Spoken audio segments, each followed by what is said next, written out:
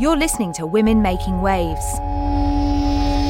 Linda, have you been touched by dementia? I certainly have. I think it's touched most people now, dementia, hasn't it? Yes. Sadly, my mother had dementia. I can really relate to the story that Cassandra Farren is about to talk about to Bobby Jones. She talks about how she wrote a book about it, actually, called I Lost My Mum. It's quite a moving story. There's no cure for dementia.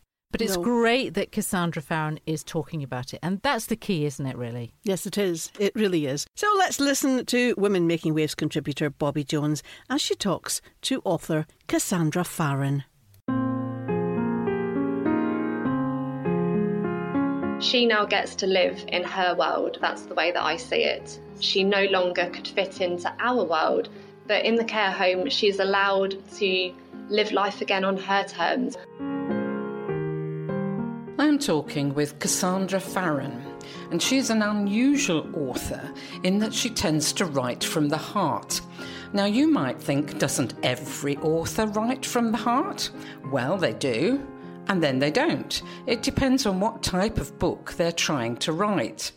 I know, Cassandra, that you like to mentor people to write their own books, and sometimes they have a book within them, but they don't know quite how to put it onto paper. Is that what your kind of soul writing is all about? Yes, absolutely. So I love helping people to share their stories because I believe that that helps to give their life meaning.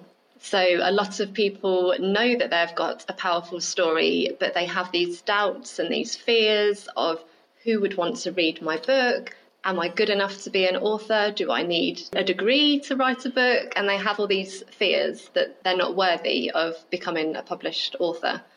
And I'm living proof that it doesn't matter what your qualifications are, what your job is, that if you have got that passion to share your story, then you can. So how did you get into writing? Well, I was at a crossroads in my life about 6 years ago, and I had a mentoring session with a coach, and she advised me to write down everything that had happened in my life and that everything would become apparent.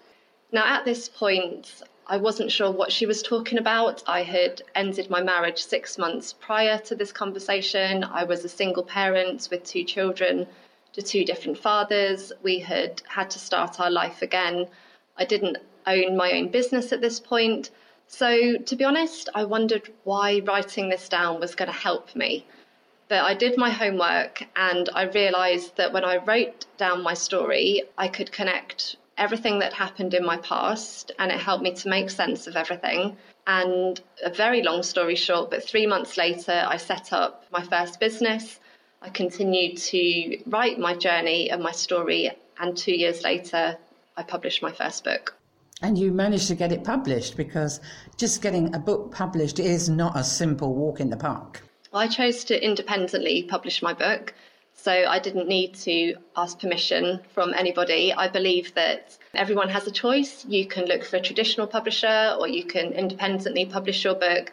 Personally, I love to write my books on my terms, which is why I like to independently publish. Your latest book is called I've Lost My Mum, and this is obviously part of your later story of your life. Tell me, why did you lose your mum? So my mum was diagnosed with dementia in 2014, and initially this wasn't a massive change to my life or my mum's life. It was quite gradual.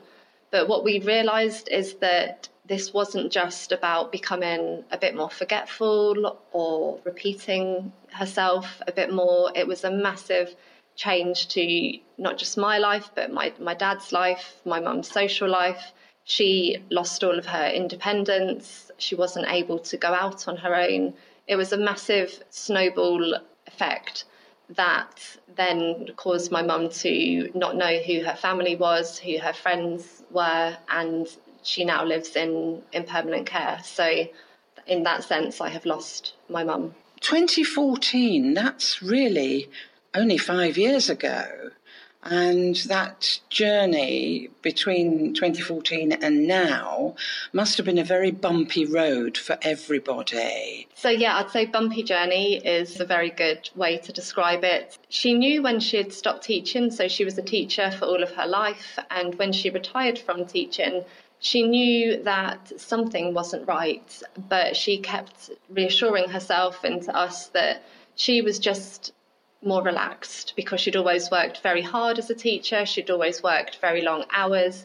And she just said, well, my brain's a lot more relaxed now. So, it's just getting old. She was in complete denial that anything was wrong and never admitted to herself or to us that there was a problem, even when she had a formal diagnosis. Even though she'd had the diagnosis, she still didn't believe it. How did you begin to realise that there was something wrong? So my mum would repeat herself a lot. Like, say, within the space of an hour, she might tell you the same story 12 times, and she would repeat the same childhood stories. I call them childhood stories because she'd tell you about stories from her childhood. She lived abroad for a while, and she'd have these favourite stories that she would feel comfortable repeating. So she would tell you a lot about that. And if you tried to speak to her about something that was in the current moment, it became more and more apparent that my mum couldn't keep up with the conversation. She couldn't join in with the conversation. In social situations, she would become quite withdrawn and quite overwhelmed. We'd have to watch her if she needed to leave a restaurant to use the bathroom, for instance. We'd have to make sure that she got to the bathroom and that when she came out of the bathroom that she could see where the table was. She became very attached to my dad in the sense that she wouldn't want to go anywhere unless my dad was going to be there. It was like my dad became her safety blanket. And this very vibrant, positive, outgoing and independent woman began to fade away into someone that seemed a lot older than her years. It was like living with a child again. How did that make you feel as her daughter? It was very sad to watch because, as I've said, my mum was always such an outgoing woman. This is a woman that went bodyboarding for her 65th birthday. If I took her to soft play with my children, she would be the first one down that Astroglide and she would be the first one into the ball pool. We've had so much fun, and my mum has always been such a young at heart woman. To see her fading away into someone that we didn't recognise was tragic, really tragic. And that all started with a lot of repetition. Now you've got to the stage where Dad really couldn't cope with her anymore because it becomes a very big burden to look after someone who cannot let you go. I can imagine that for your dad that was very difficult, and he would have had to have done some personal hygiene and things for Mum. Unless you managed to get help? She didn't get to the point that she needed any physical help before she went into the care home. It was more that she couldn't be left on her own. Was there help out there for Dad and for you? When my mum was diagnosed, we received a letter from the doctors, a leaflet and a prescription with some medication that was going to help, hopefully just to calm her anxiety and possibly slow down some symptoms, but nobody can give you any guarantee. There is no cure for dementia. And then we had a nurse that would check up on my mum just to measure her blood pressure and to check any side effects from the medication, and that was it. As time went on, when we reached crisis point, when my mum went missing, when my dad was finding it very difficult to cope, we did phone a dementia helpline, and they were very helpful, but due to the demand on the helpline, sometimes you can't get through immediately, somebody needs to phone you back. And my dad couldn't speak to the helpline if my mum was in his company, which she always was. I took charge of any phone calls and I did phone the helpline, and they're very helpful, very reassuring, but they're not there at 3 a.m. when my dad was at crisis point. They're not there when you're crying your eyes out, wondering, how you're going to tell your children that something has happened to their nan. Yes, a helpline has helped, but we've had to cope a lot on our own. I can't believe that, well, it happened to you, that the doctor just gave you the diagnosis and a leaflet. I just sort of said, well, there you are, get on with it. Unbelievable. Yeah, I agree, but at the time you don't know to question these things. So that was our normality, and we were aware that there are memory cafes that are open in the area. So they are a gathering of people that either have dementia or care for someone that have dementia. Once a month you can go along and have a cup of tea and a chat for a couple of hours. But my mum wouldn't go anywhere new. Even though she didn't have capacity, she's a very clever woman, and she knew that something wasn't right deep down, and she would say, like, don't you dare leave me with a babysitter, don't you dare get me any carers, there's nothing wrong with me, I'm perfectly capable of coping on my own. So even getting my mum out of the door was a massive step in itself. So to get her to a new environment where she might suspect that people thought that there might be something wrong with her, it just wasn't an option. No, I can see that. And also, given the way that your mum's dementia was progressing, if somebody came into the house to sit with her so that your dad could go out and have an hour or 2 hours on his own, that wasn't going to be an option. We tried that. So again, when my dad needed some more freedom to just do the things like going out to get a paper or doing the food shopping, going to the dentist, we tried to get what's known as companionship carers. So it's like a professional friend. And even though we had a plan that I would go to the house, introduce the companion as my friend, and say that my friend had moved into the area and she just wanted to have a chat with my mum or go for a walk around the park, my mum knew, and she would say to my dad afterwards, is that lady writing a report on me? And in the end, it got to the point where they had quite a big argument, and my mum said, I do not need a babysitter.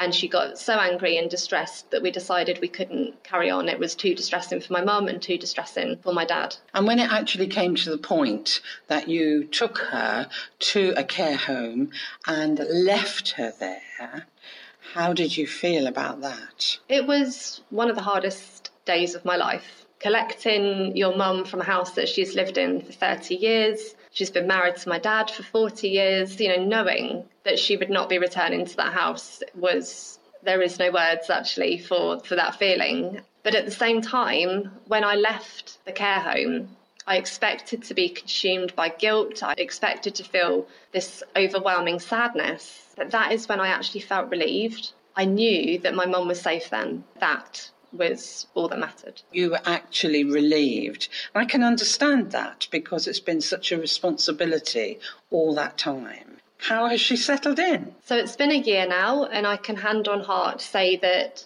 the hardest decision of our lives was the best decision of our lives. The care that my mum has received has been outstanding. She now gets to live in her world. That's the way that I see it. She no longer could fit into our world, but in the care home, she's allowed to live life again on her terms. If she doesn't want to go to sleep at night, she doesn't have to. There's 24-hour care there. She's safe, she's looked after, and she's at peace. Yeah, so it was a very good decision, a very difficult decision, but a very good decision. There must be very many families out there who are facing the same kind of thing as you had to face.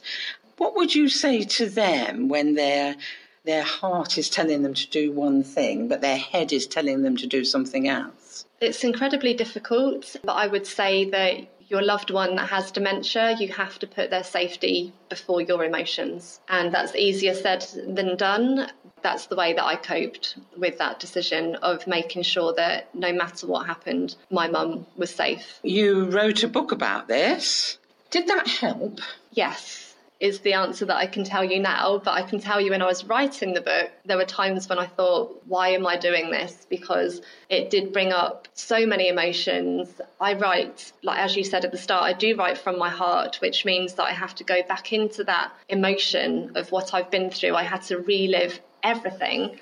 But in hindsight, I know that this book is part of my healing journey, to acknowledge what we've been through, acknowledge the emotions that we've been through, but also to see how far we've come as a family, and that the outcome was the right one for my mum. What have you learned through all of this? How do you feel about this? Alzheimer is a wicked disease. You can't see it. You can't grab hold of it. You can't, as you said, they can't really give you any treatment for it. I've learned on a bigger scale, a bigger picture, you've got to live in the moment. So as an individual, like take every single day that you've got and just enjoy being in the present moment. And whether that's on your own, living your own life, or whether that's being with someone that's got dementia, be in the moment with them. Yes, it is devastating. Yes, it is heartbreaking, but enjoy those little moments when you might be laughing together or spending some time at your favourite garden centre. You've just got to enjoy those little moments. So there are times when mum does seem to be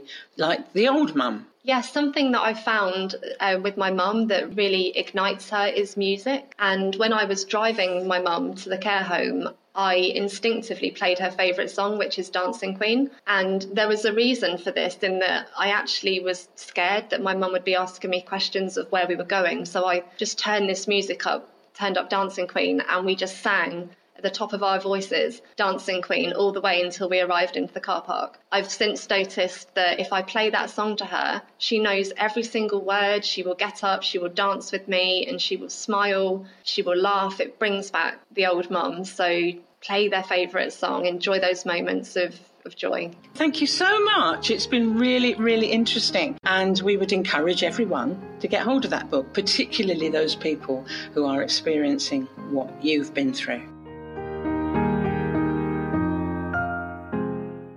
That was Cassandra Farren talking to our contributor, Bobby Jones.